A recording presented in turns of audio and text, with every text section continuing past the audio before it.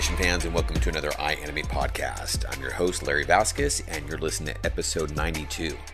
In this episode, we have Harvey Newman joining us. Harvey has been working in the games industry for about 18 years. He started out as a game tester, eventually the animator, as well as animation director. He's launched such AAA titles as Battlefield, Crysis 3, and Star Wars Battlefront. It was a really neat opportunity to talk with Harvey, talk about his journey, how he kind of got into it a little bit later, and it was just, like I said, a cool opportunity to pick his brain about animation, his teaching style, and what he's enjoying in this field. Check it out. Well, Harvey, I really appreciate your time and joining us in this podcast. I know you mentioned you're in Edinburgh and time differences here, but it's been able to work things out. So I really appreciate you joining us on this podcast, man.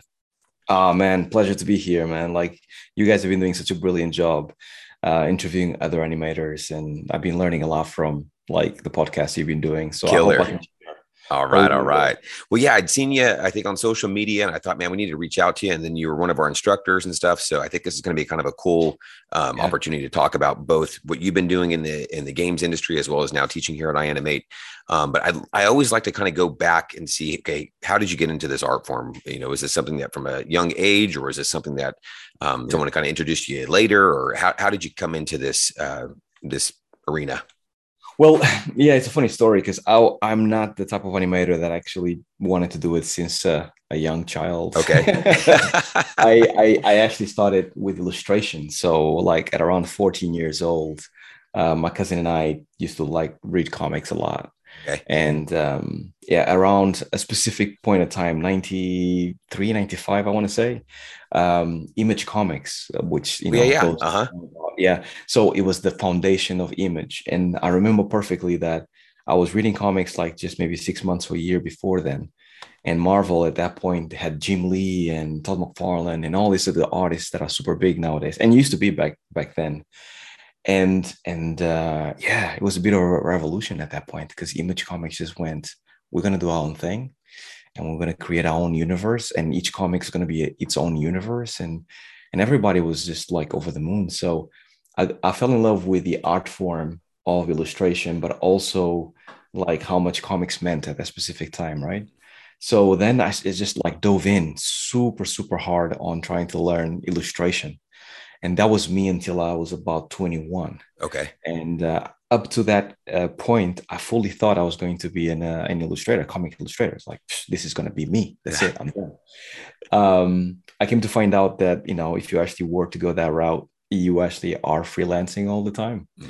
And at that point in time, I came to London. And I kind of had to have money because I was incredibly broke. I could not even think about freelancing at that point. I was like, I need to find a full-time gig.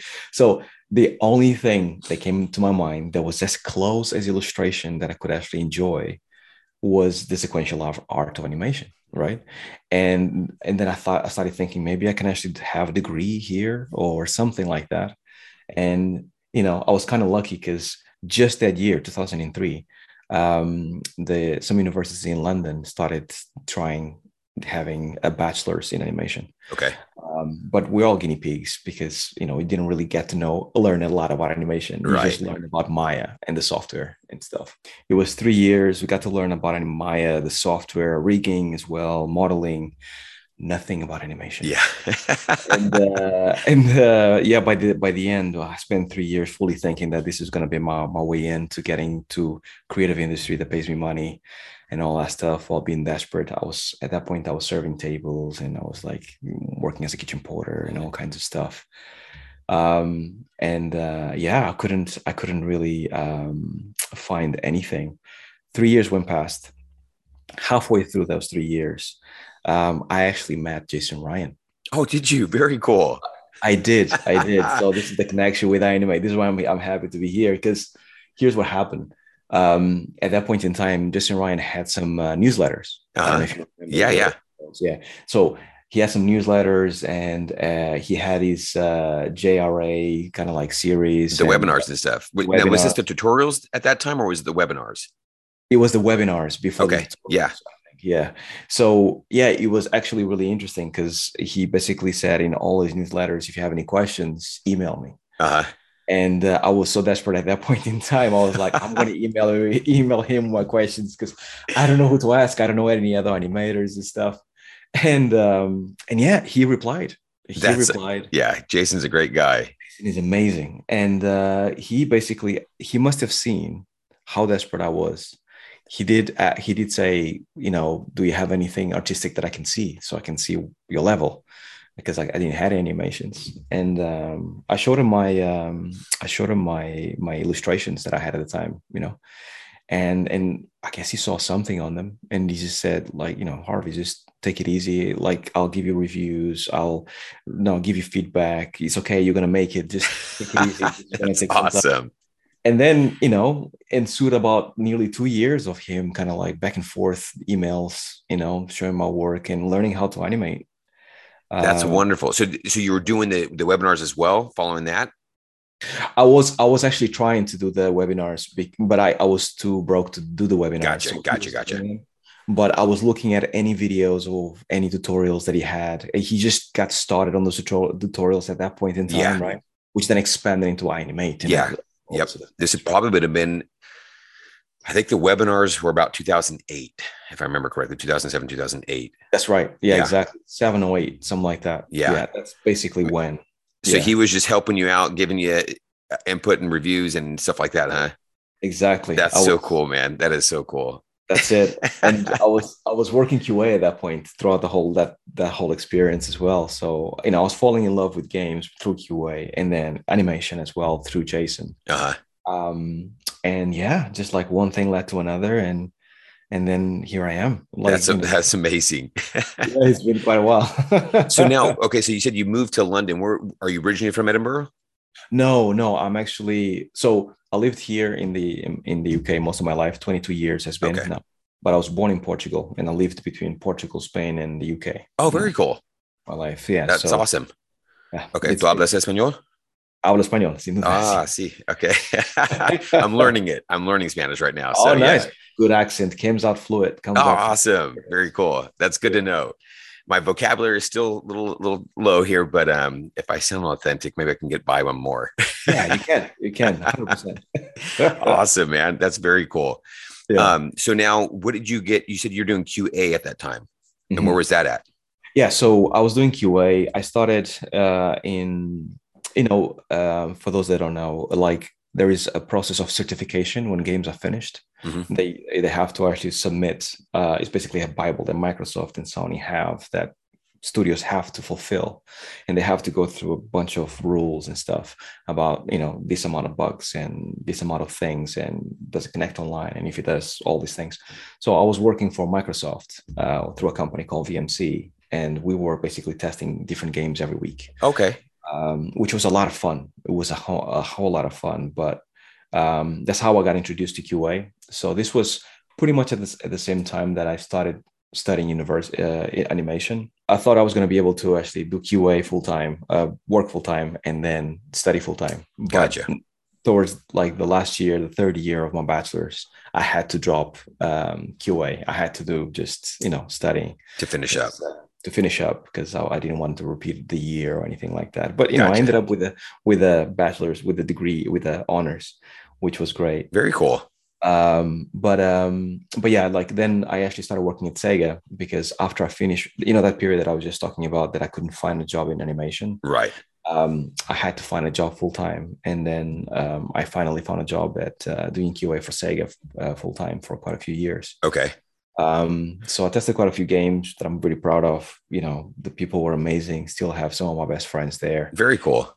Yeah, I kind of like developed I had the curiosity for games after that point, because then you become like an expert of games. Not only do you play them fast, but then you start to see similarities and things that work well, things that don't work well. And if it was me, I would have done it this way. So the game designer in me started coming out. Kicking in, huh? Yeah, exactly. That's very cool, because that's what I was actually thinking. I'm thinking, if you're playing games all the time, now when you go to start developing them yourself, and that's what Rick, I was trying to get him on this podcast. He's just swamped.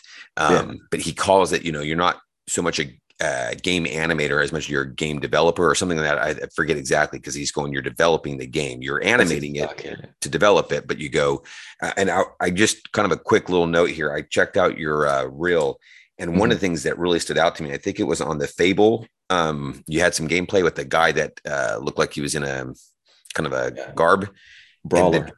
And the transitions with that were just amazing, and usually you don't get a lot of that, or as solidly sometimes in games, because the response time, right?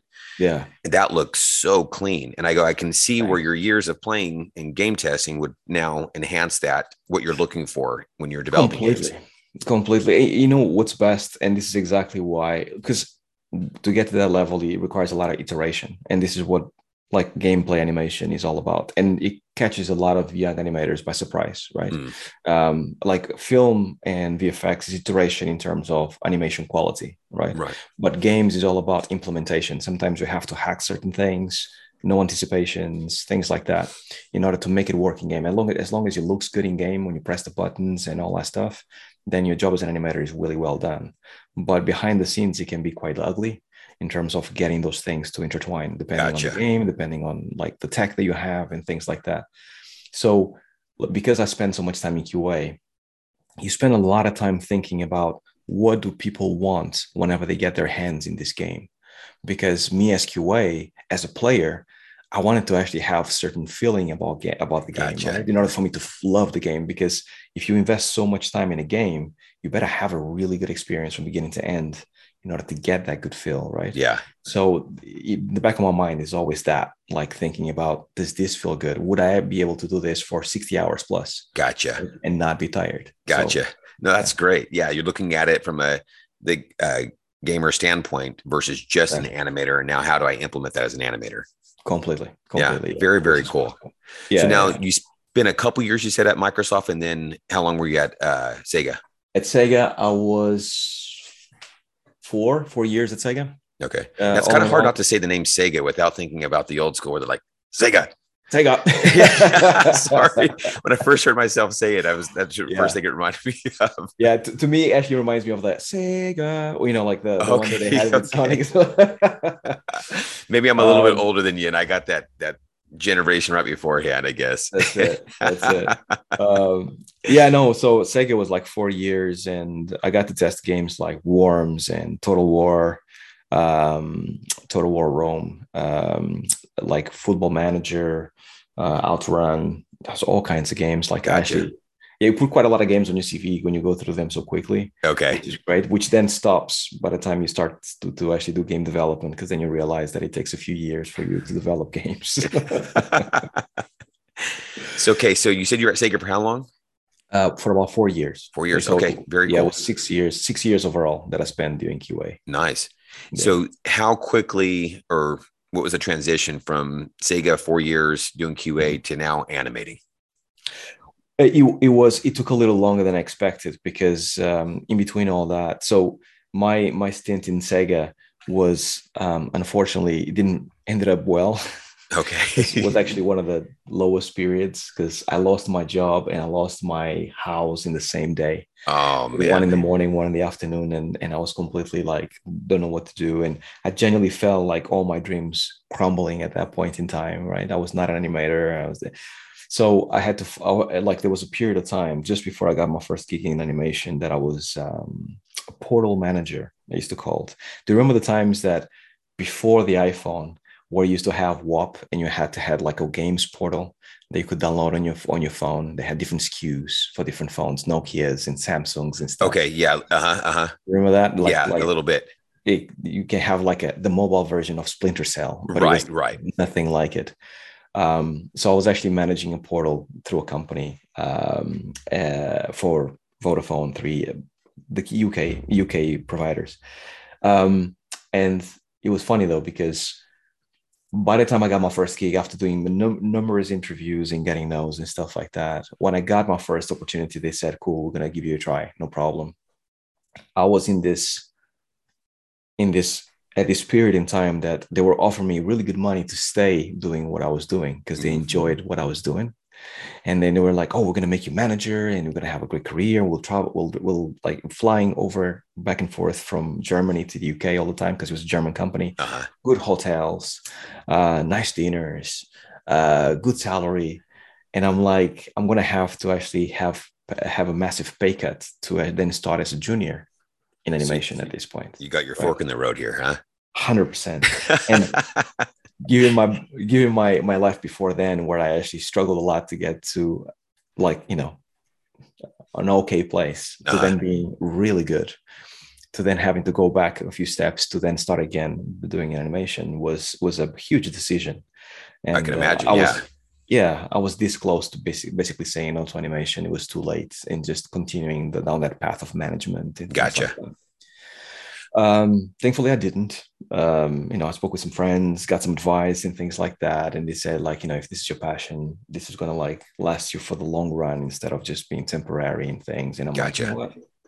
That kind of makes sense. Yeah. Something that lasts me a lifelong, experience. Yeah.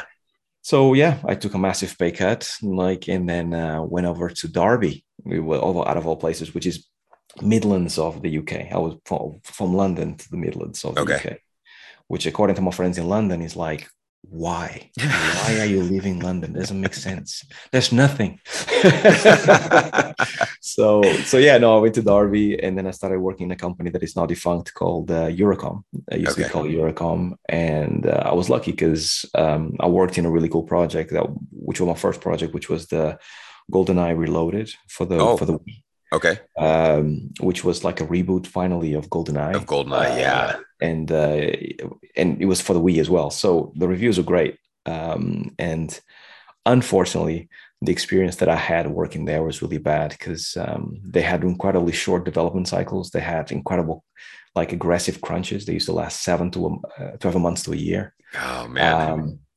And everybody was in cubicles, and like no one had internet in the computers. You had to use a shared computer to actually use internet to get your references, things like that, unfortunately. But I take that as a positive because I spent 2 years there, but I have learned a lot about the positives and negatives of the industry. Gotcha. Which is great. It gives you a place to kind of like know when a place is a fit or is not a fit, based on your experience, right? It gives you a medium, which is cool. And did it give you as well any work that you can now then go out and find something new? Because it sounded like at first you didn't have any real animation examples that you could really kind of show as far as production.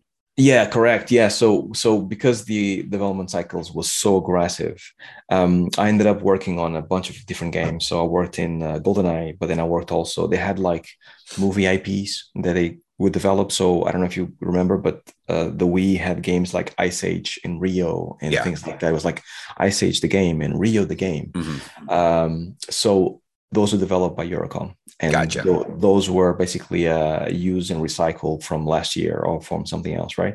So it would take about 7 months, all in all, to actually start developing and then publishing the game. Gotcha. I worked in Ice Age, Rio, G-Force, the game came out after the movie. Yeah. And then it was GoldenEye as well. Oh, and the biggest one of them all that actually had the best reviews was Dead Space. Okay. That's basically the Extraction. So I worked on that as well, which was an on rails game, horror game based on the Dead Space series, which was actually really well put together. Very cool. Now, I've oftentimes, I talk with somebody who worked in television, the similar pace. It's fast. One of the pauses that they were able to take away was they learned to become really efficient. Yes. Is that something that you felt like you were able to do at that time as well? Yes, 100%. Like, and so the positive and negative, because I don't know exactly where to put this, and this is not something that I wish on anybody, but when you are in a constant pressure, to the point, for example, like whenever you used to actually go and have teas and coffees with your mates, if 5 or 10 minutes will go past, they will call you over the tannoy to go back to your desk and work. So when you go through this over 2 years and a half that I spent there, right? you become a little bit paranoid about like, am I doing enough work? I like that you use the word paranoid. That's great. Yeah. Am I doing enough? Should I not be chilling? Should I be working? Should I be doing this? Should I be doing that? So over time, things became a little bit more relaxed, right? Like life work balance became a bit better. Okay. I became wiser. But like every time that I'm actually under stress and I'm in a company, for example, there's always a point in games that you need to work a little harder towards the end to ship the game and things like that. To me, the blessing on that experience, even though it was negative, is that I can activate that mode. Just think about Eurocom. Think about how things were all the time. Here, they only ask you to do that for 2 weeks. Gotcha. So, you're like, okay, it's switching modes and like, let's roll for a couple of weeks here. Yeah. Let's do it. Let's get serious and get into that mode. Right. So, all things considered, it's not that bad. That's right. Yeah. You don't want a work environment that way, but there's definitely some pros that you can learn from that in regards to that grit that you have to kind of bite down sometimes, huh? Completely. Gotcha. It comes with the job, really. Yeah.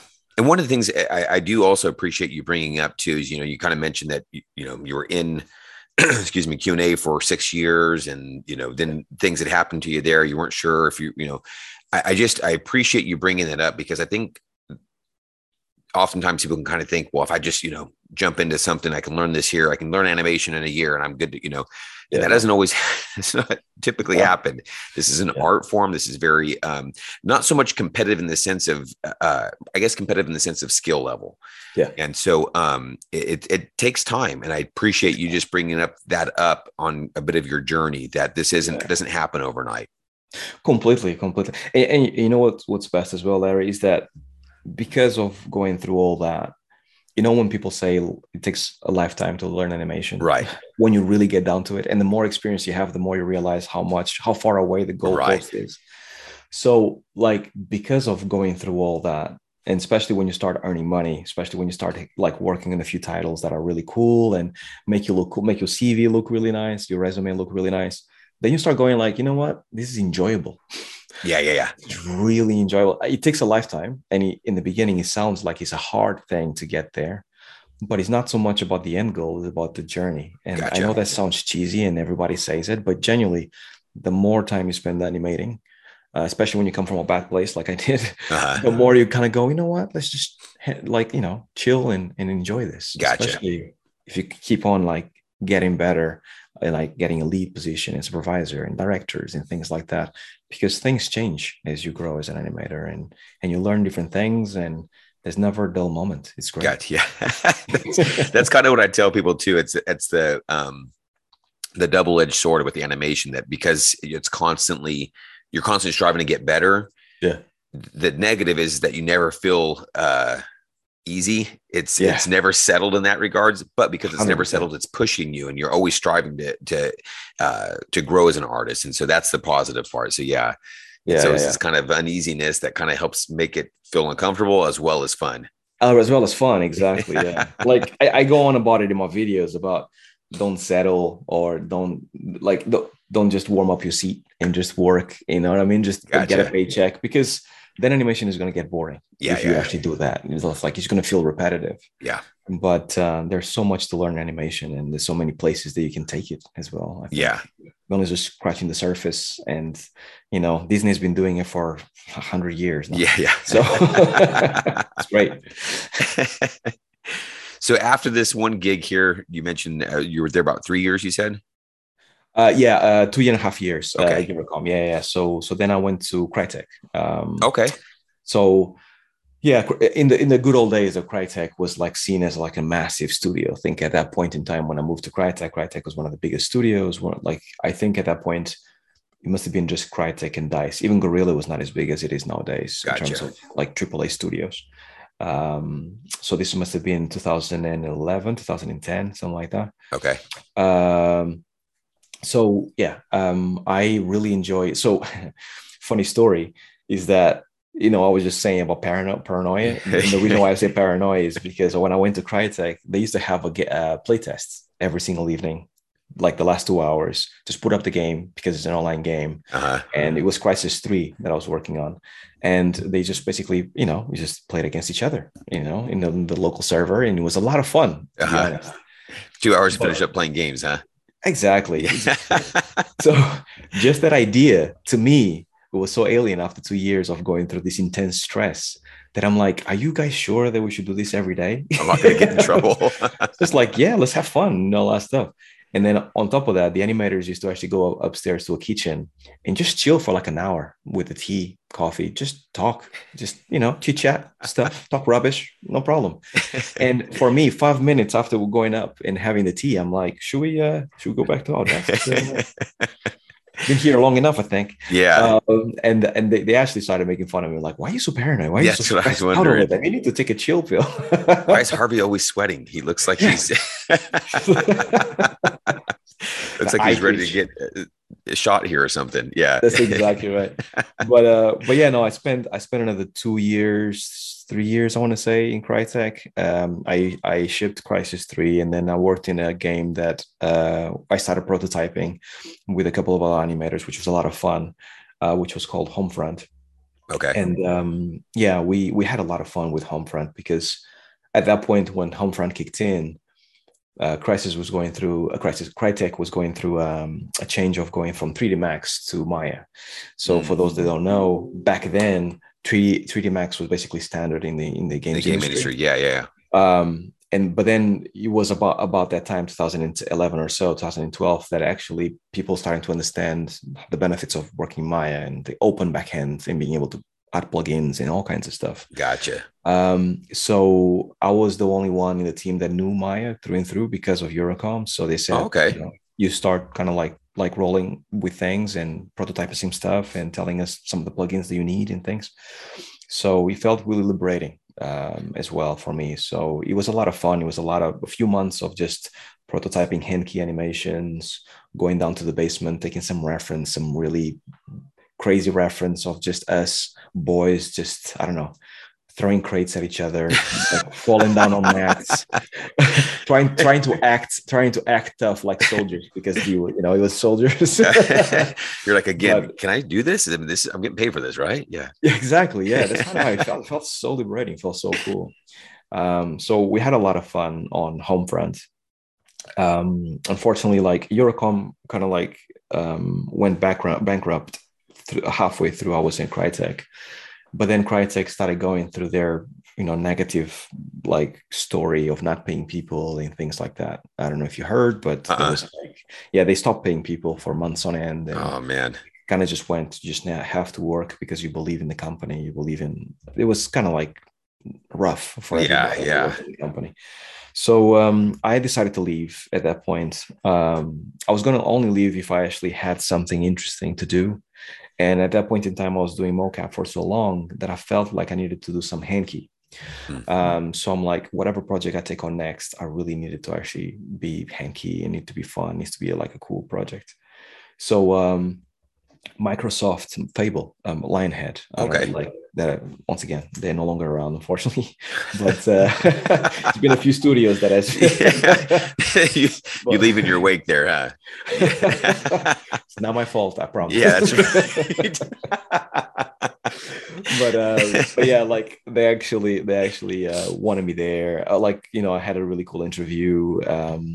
Cool people, like everybody. It felt like a family. Like very nice. Like that's the studio that I'm like the saddest about, like that is no longer around. It was the creativity and the people were like absolutely amazing. That's cool. It feels really sad just thinking about it.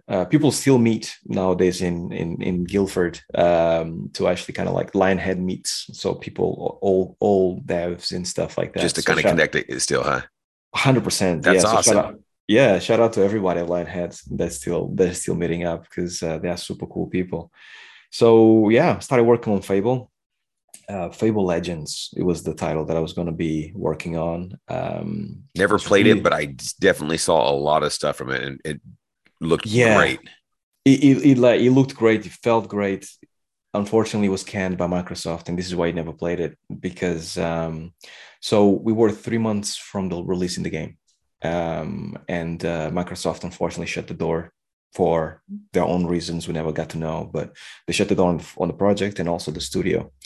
But the reviews that we had back at Gamescom, we went to Gamescom to present the game to get fans to play it. They were like, "This is the best Fable," and it was basically like a co-op, 4-player co-op, both online or couch, and you can just like go through Albion, the world of Fable, and just be a hero and act silly and have different powers and things like that. And we put a lot of work on the heroes, put a lot of work on the creatures and the evil guys and things like that. And we just had a blast. You could tell we had a blast. Yeah, you enjoyed what you did, huh? So yeah, it was So that was basically the end of Fable, in the end of Fable as we know it in Lionhead. Gotcha.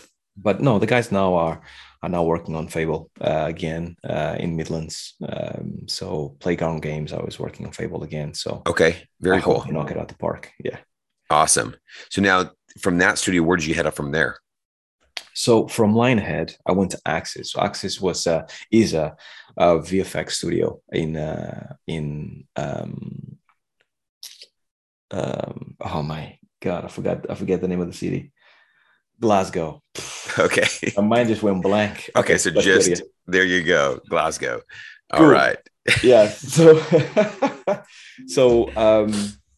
so yeah, I came up to Glasgow to work at Axis. Axis is a VFX studio, and they basically work on mostly TV series and also shorts or cutscenes for games, right? Okay. Things like, I don't know, Warhammer, they would have like their shorts, or cutscenes in games like Horizon. That's the one that I worked on. Okay, right? I saw something that you had cutscenes on that one. Okay. So I was lead cutscene animator for Horizon Zero Dawn. Very cool. Which was at that point secret.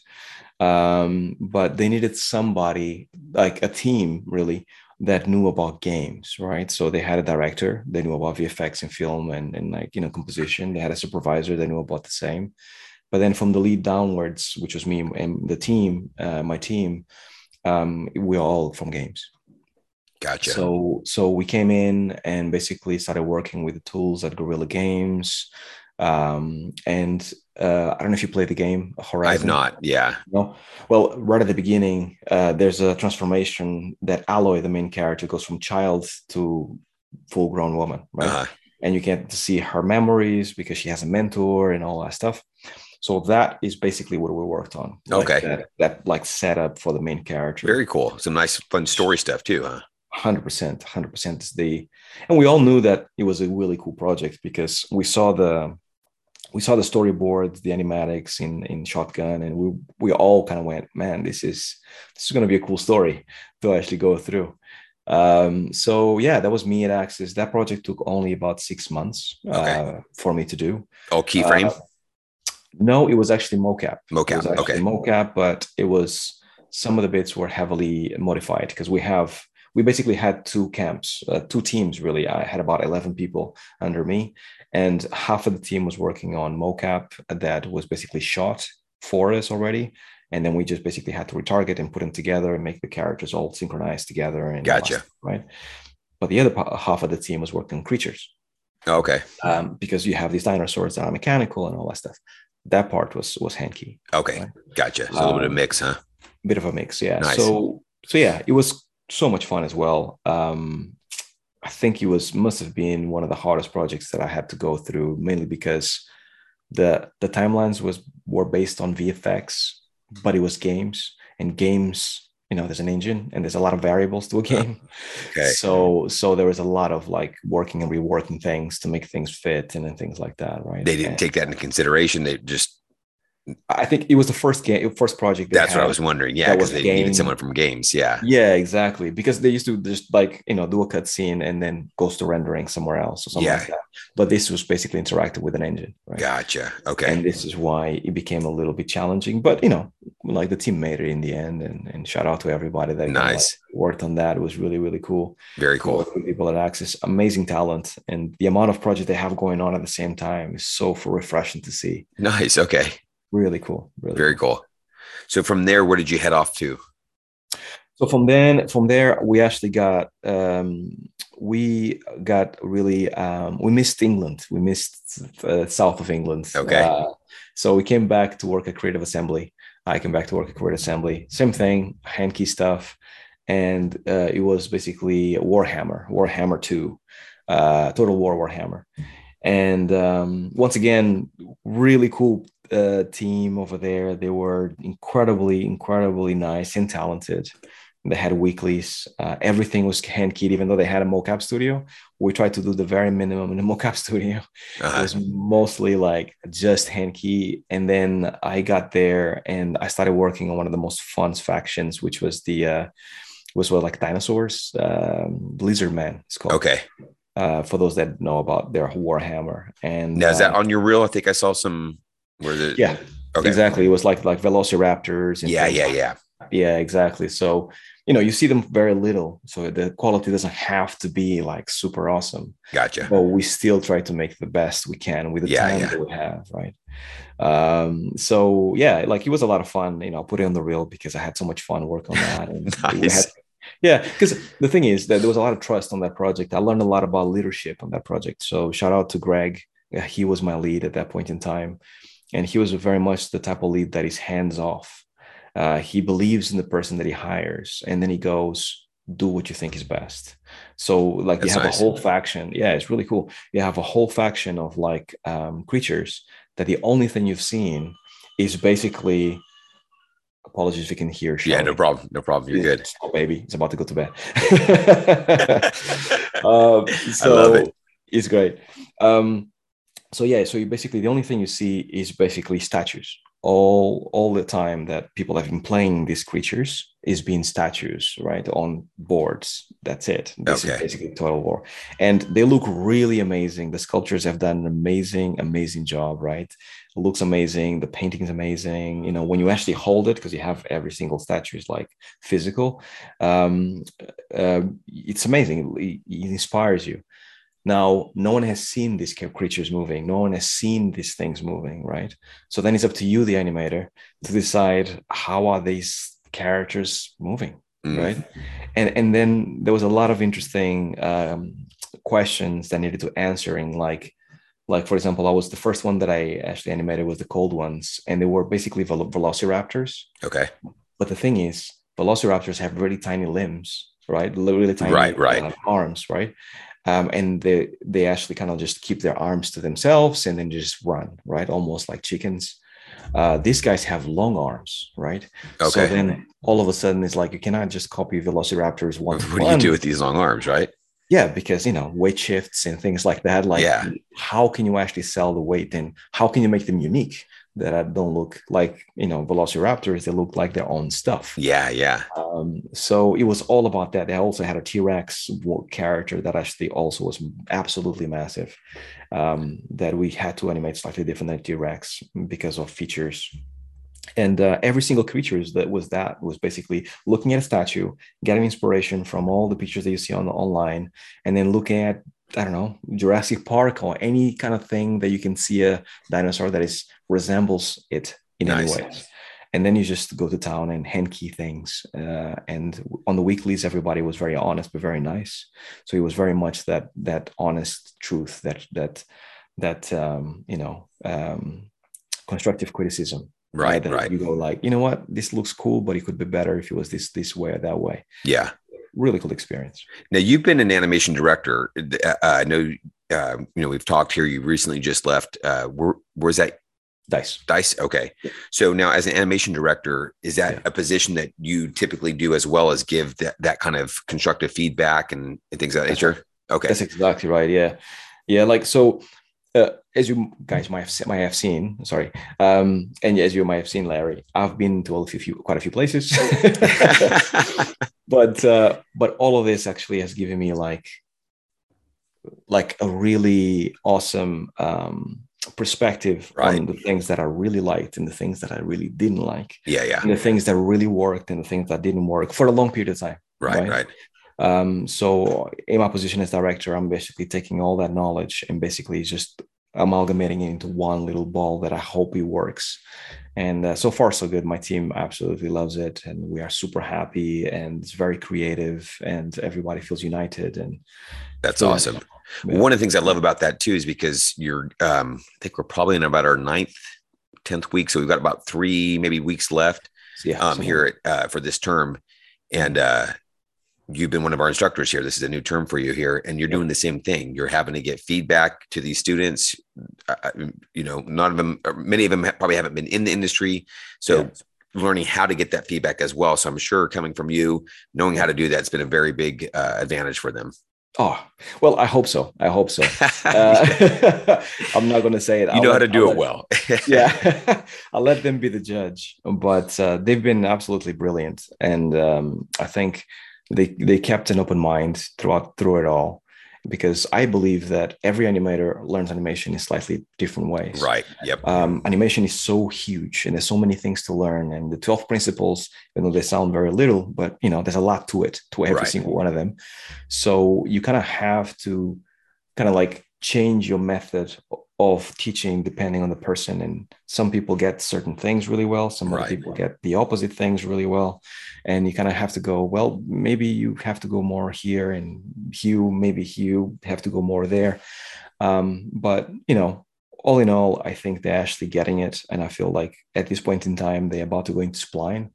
And I think a lot of light bulbs are coming online at this point, which I'm proud of. Very cool, man. That's great. Yeah. Kind of slight segue then, because you mentioned them going into spline. That's always kind of a the suck to the So I go. What is your workflow? My workflow.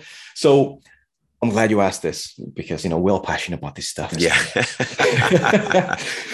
No, but here I keep going on about this with my students, and they all know if they're actually seeing this and hearing this. But I started fully thinking that if I figure out the graph editor, I will be able to animate, right?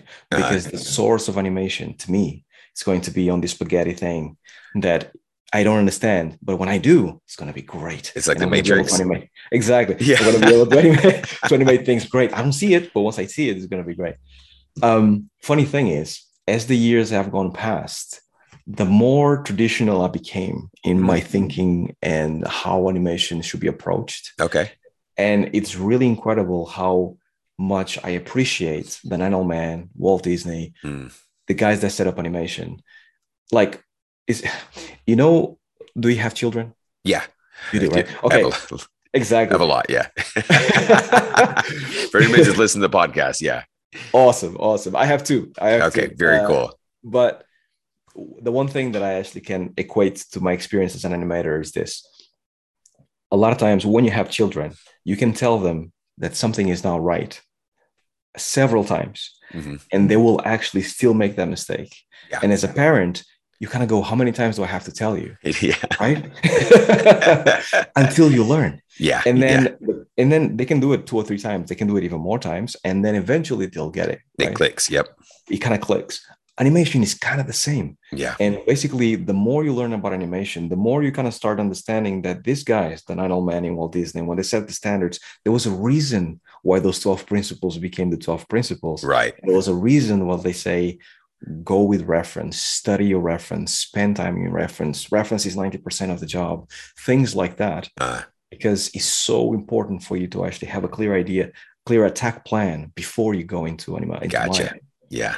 And having that experience that I told you when I actually did my bachelor's, and they were showing us Maya and where to click buttons and how you could use fur to embellish your animations.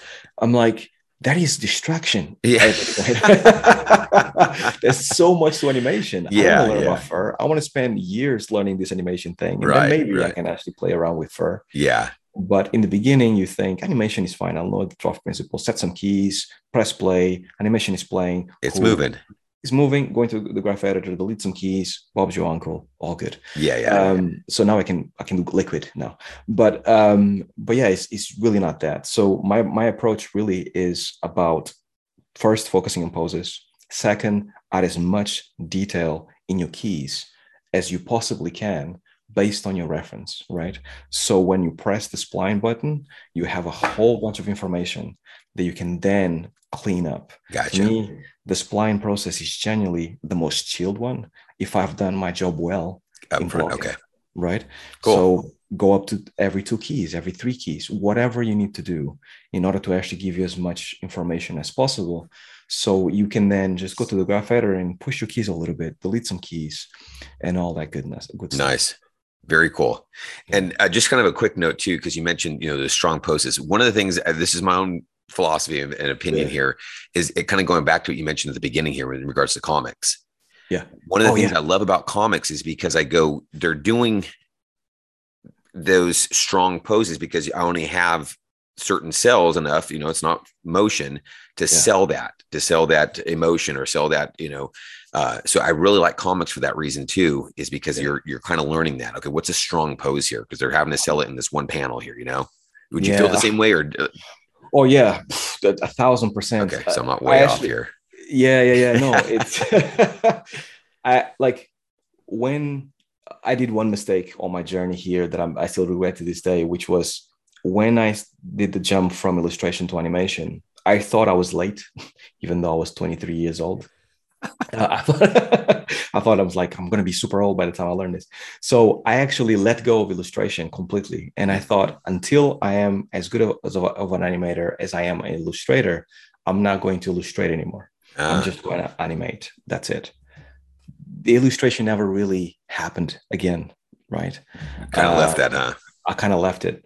And that was the mistake that I did. However, I do think that I must have spent a good 10 years just illustrating hardcore every day, just trying to get posing, first copying the artists that I really enjoyed, then creating off the top, then trying to create a style.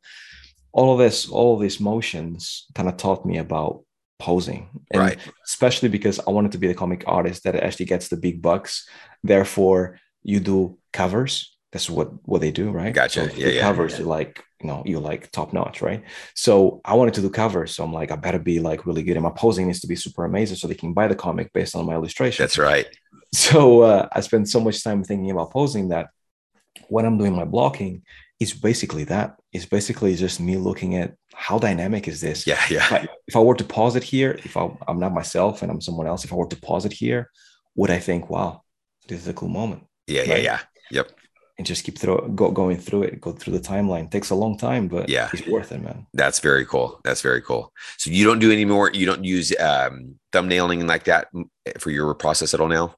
I do. I actually do drawovers. That's what I do. Good. Okay. Very nice. I do drawovers. So the way I start getting my reference is that I shoot myself, or I shoot some reference of somebody. If I cannot do it, I'll just look for YouTube. I'm also a fan of like mixing matching, as long as the energy is there and it's the same. Nice. Like it carries over in terms of energy. But one of the things that I like to do that we animators have an actor within. So I like to actually kind of like mimic the energy of, like, sometimes I see one piece of content that I really enjoy, but there's no start or end to the shot. Okay. Right? So in order for you to get that piece of content to actually look good and have a story, because really anything can have a story. It can have a 2-second animation that can still have a beginning, middle, and end, right?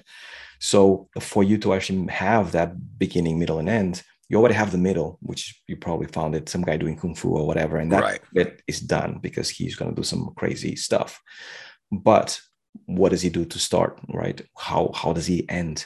Why is it interesting? Is he in character? So I like to kind of pick up on that, like, meat of the middle, and then I get myself into character, go outside or here in the office, and then I try to mimic that, right? Nice. I do my best Jackie Chan, I do my best Bruce Lee, and I try to, and then I keep on doing it until it has the nice flow, right? Very cool. And sometimes even when you're doing your blocking and you see it and you see the character moving, maybe the character doesn't fit within the style, so you can just reshoot some stuff in order to make sure that you have as much entertainment as possible. Yeah, no, I like that a lot. That's very cool. Because typically any shot you're getting, it's not like it's just the intro or whatever. It's the middle of something, right? That's exactly right. Yeah. Very cool. Right. Yeah. So now you mentioned you left DICE. How long were you there? DICE, I was there for 3 years and a half. Okay. Yeah. So another like thing that I'm incredibly fortunate. I feel like my career has been like a blessing overall. So I cannot complain about anything. Might sound like I'm complaining about some stuff, but I'm not really. All the positives and negatives. Oh no, yeah. I'm just even thinking about that one you mentioned that was a little bit challenging. You used Maya, which then when you went to the other studio, they were transitioning from 3D Studio Max to Maya, and you're like, had I not been at that other studio, you wouldn't have learned Maya. So yeah, exactly. It's just, I don't know, things just kind of fell into place, which is really nice. And DICE is kind of the same. DICE, like, so they came knocking, and then basically what happened at DICE is that they were used to doing battlefields a lot, and they did a Battlefront, Star Wars Battlefront. Okay. But they were used to just doing mocap everything, right? So they have their own mocap studio. They have an infinite budget because it's EA. So and know it's like a AAA game, and he sells EA, so they can do as many things as they want, right? Gotcha. So mocap was basically it, and they do a really good job at cleaning up mocap and doing amazing games. Shout out to everyone at DICE; they're absolutely amazing, cool studio. Now they didn't have anybody that knew Henki very well, right? Because they were so used to mocap. Gotcha. The animators are good, but not Henki specific. So because of my experience, both in Fable and Warhammer and like the projects that I work in Eurocom and things, they basically asked me if to come over and actually help them out on Star Wars Battlefront 2, because in Star Wars Battlefront 2, they were going to add characters that could not be mocapped, like Yoda, like Darth Maul, right? Things that basically defy what a human can do, right? Like flying through the air or triple jumping, things like that, right? Yeah. So getting to the middle ground of like, how can you make a character that defies gravity and defies believability still feel grounded, right? Like that's the stuff that I think they couldn't find someone that could actually sell that, right? There's no matter how much they push the mocap, it was like it feels too sped up or it feels too slow and things like that. So I came along and started actually doing a lot of Henki. The first character that I worked on was Darth Maul. Oh, cool. Which I was super pumped about because I'm a big fan of Darth Maul. Honestly, when I first saw that movie, back when it first came out, and they killed him, I was like, no, hang on a second, that can't be it. How? Likewise, like I want to see this character in every movie from now on. He was a cool guy. I was in disbelief for a good couple minutes. I'm like, hang on a second, this has to be a fake or something. Yeah, 100%. But this is why, like, I felt like, because I felt the same way as you, I'm like, I'm going to make Darth Maul, because you can play him all the time. I'm going to try and make him like a character that you want to play all the time. That's He's right. Be so awesome in the game, in my mind at least. Yeah. But it was actually a long process, because there was a lot of things, and I've learned a lot through the process. But what happened is that while you're animating it was not just the animations that needed to be like realistic and felt grounded, but it was also like the combat system. It was not set in place yet. Right? Oh, okay. Because they kind of didn't really have a gaming loop that was satisfying yet, right? At the moment, in the previous one, you just like did 1-2 hits all the time, or if you're a Jedi, or then if you had a weapon, you just shoot your weapon. But DICE is really good at weapons because they did Battlefield before, so it's all good. But it's just the lightsabers felt a little bit repetitive, so we had to come up with a gaming loop that actually felt really good, and it made you feel like a hero, right? It made you feel like you are a true Jedi. You have like a saber, so saber is a powerful tool. Let's do it. So Maul kind of answered all those questions. We had about 6 combos next to each other, and you can just like randomly select from the 2. So it felt like you were doing different things at all times. Nice. And then it was all about like getting the Maul. How fast can Maul go? Because if you actually, Maul is arguably the fastest Jedi because he's so like jumping everywhere. Maybe Yoda, but so if you set a benchmark for Darth Maul, then we can look at Luke. And he probably will be maybe the slowest, right? Okay. Because he's very chill when he actually has a lightsaber. So it was basically like finding the disparity between the two. So he became like the linchpin that unlocked everything else. And then, I had to make him fly over the air, get him to spin his lightsaber a gazillion times. That's and cool. Things like that. It was really nice. Very nice. Before we transition on your departure there, what is it that you've been enjoying in the game industry? You've been in here for overall 18 years, okay. Animating about 13, 14 okay. years. Yeah, something like that. And obviously a lot is, changed and changing. Yes. So sure. what has been your biggest key as of why, hey, look, if someone were to say, why should I get in the gaming industry? What is it that you've been enjoying and looking forward to? Passion. Okay. I mean, if I were to distill in one word, passion. What have we been enjoying? How games have, like, how people have been pushing animation as we go through. So let me explain passion. I think gamers are the most passionate fans that I've ever met, right? Like in Star Wars, we had a problem at Battlefront 2 because you probably heard about the loot box fiasco, the one that they were like EA was trying to sell, like, pay to win and things like that. Okay, I might have heard a little bit about that. So yeah, there was for those that don't know, can you explain that a little bit? Oh yeah, for sure. So basically EA released Star Wars Battlefront 2. And at that point, before then, they had FIFA, which is basically like you have in-game assets that you can sell to players.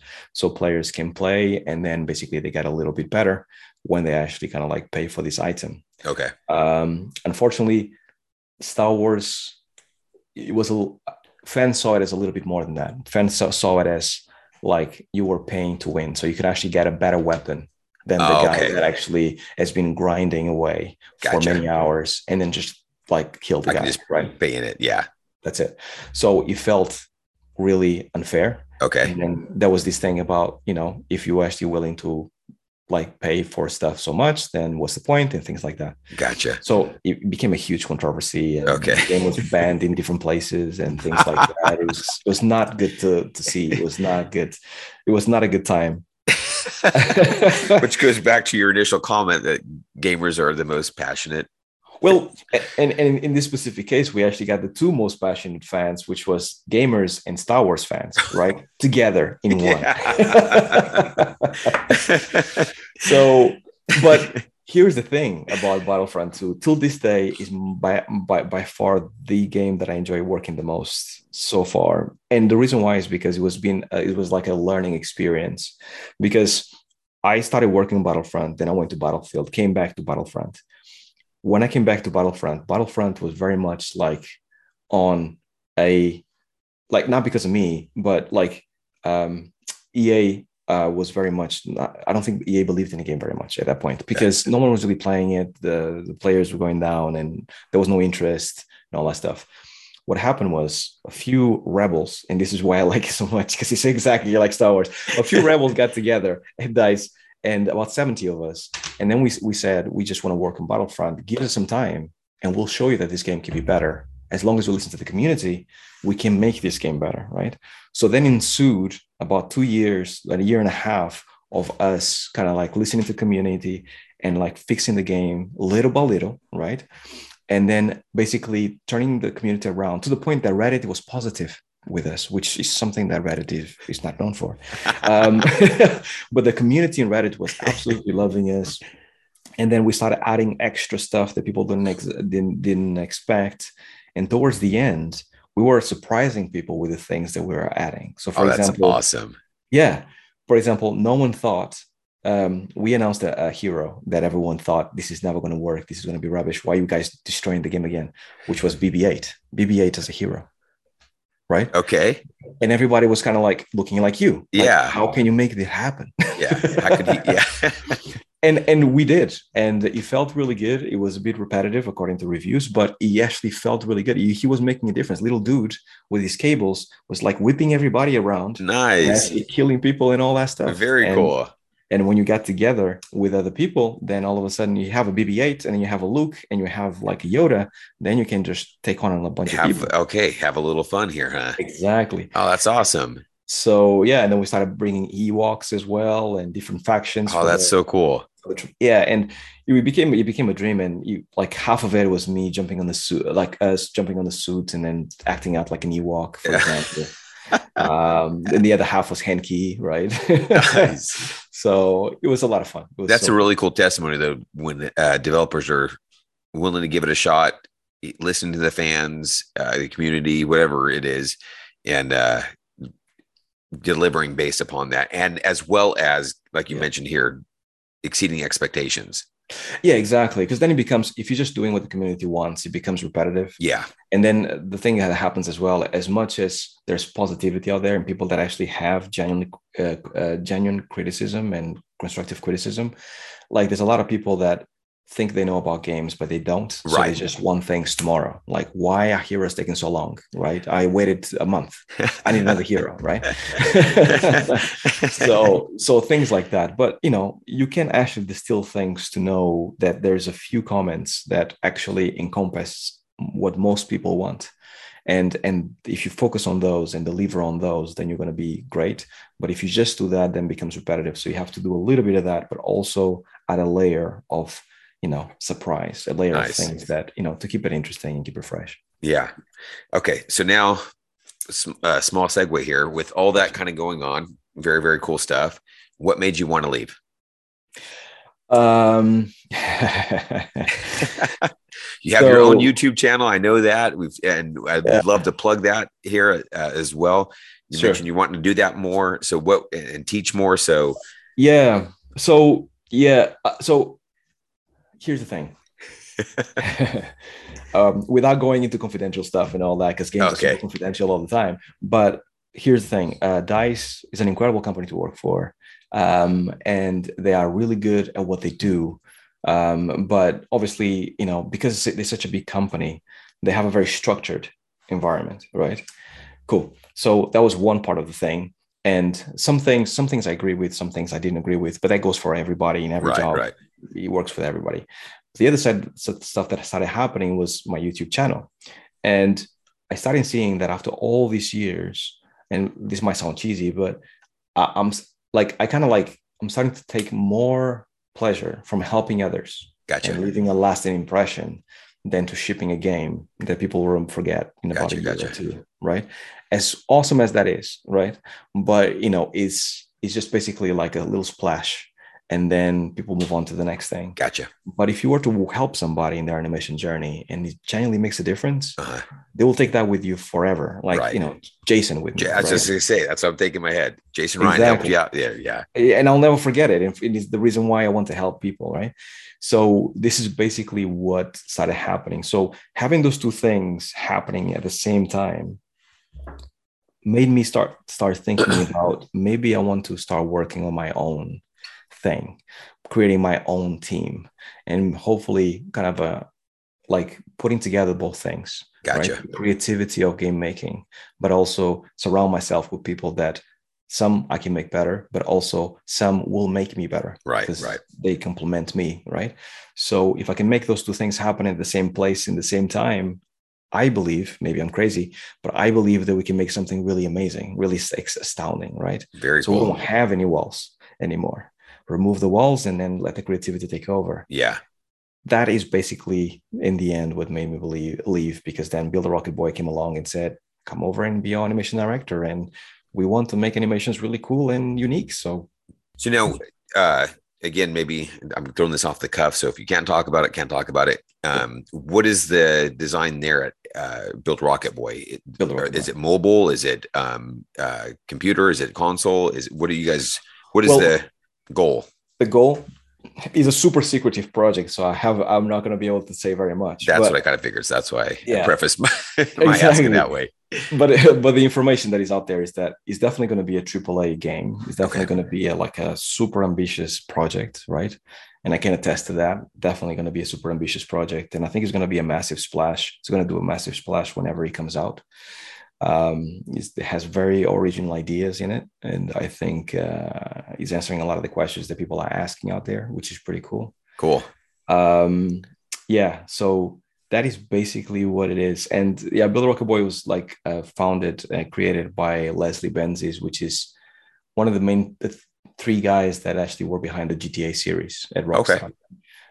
So he decided to leave and then created Build a Rocket Boy. And then when we had a chat, he basically said, Harvey, I want what you actually are saying, which is, because I told him, I want to come to a place that makes a difference, right? There's so much more that we can achieve in animation in games. We're just scratching the surface. So let's do it.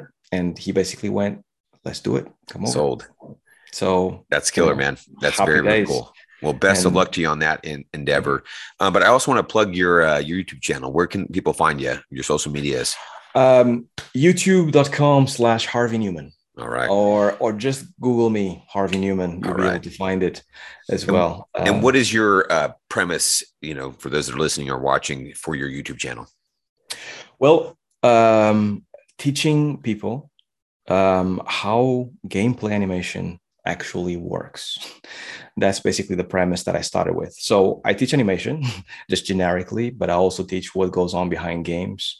And then I try to kind of like give people like an insight on what gameplay animators do, right? Gotcha. I kind of felt for a long period of time that animation in games is very much like dark magic. No one really knows exactly how it works. They just know it does. So I wanted to unveil things a little bit, right? And be like, look, these are the things that are different between a film animator, VFX animator, and a gameplay animator. Sorry. So this is basically what the YouTube kind of like became. But, through the journey of this YouTube channel, which has been like nearly 3 years now, which is I'm really thankful for. I have also realized that people sometimes they need mental support or like, advice, I should say, on their journey. And I did a few videos that I remember I was incredibly stressed about, talking about, for example, the reality of being an animator, right? Okay. And I kind of like, that was my first 20, and it's still my biggest videos to this day. And I wanted to basically say, here's the positives, but here's the negatives of animation, right? That's great. And I think in our industry, like, because things are so secretive, we sign NDAs all over, right? And you can say anything about anything, and people have a tendency to kind of like, and because it's so hard to get in, you have a tendency to just then cocoon yourself and be like, okay, this is just part of the journey. And we talk amongst ourselves one-on-one, right, but we don't put our dirty laundry out there. So to me, it was like a little bit, and not too much, but a little bit of like the things that, people should look out for, positive and negative, about the different types of animation, film, VFX, and gameplay. Right. And I was incredibly nervous about this video coming out. I was like, I'm going to go to work tomorrow, and people will be like, you have been fired, sir. Shame. Grab your stuff. Shame. Yeah. You consider yourself an animator? What are you doing? But no, the reaction was incredible. And I'm thankful for everybody that actually kind of supported me and commented. That's awesome. Video. And it kind of gave me a little bit of like, lift on my wings in terms of like, maybe I should be talking about more of this stuff. And I have so far. I've been kind of like, in part giving a little piece of reality about the industry, but in another about talking about some of the stuff that, it's difficult in games, for example, right. Talking about crunch, or talking about, for example, game fans kind of bullying game developers. That is another thing that happens when the game comes out, because they pay for the game, they pay so much, they kind of take it personally, and they go to your Twitter account and start saying bad things about it and all that stuff, right? As if you know them. So things like that kind of like hopefully gives people a reality check. By the time they start their career, they'll know about it. Right. No, and I love that you said that reality check, because I think that's a difference between airing your dirty laundry, ranting, and the actual, this is the reality of it. This is the truth. This is what happens here. And that's why I kind of go back to when I mentioned, I appreciate you talking about your journey, that it wasn't, overnight.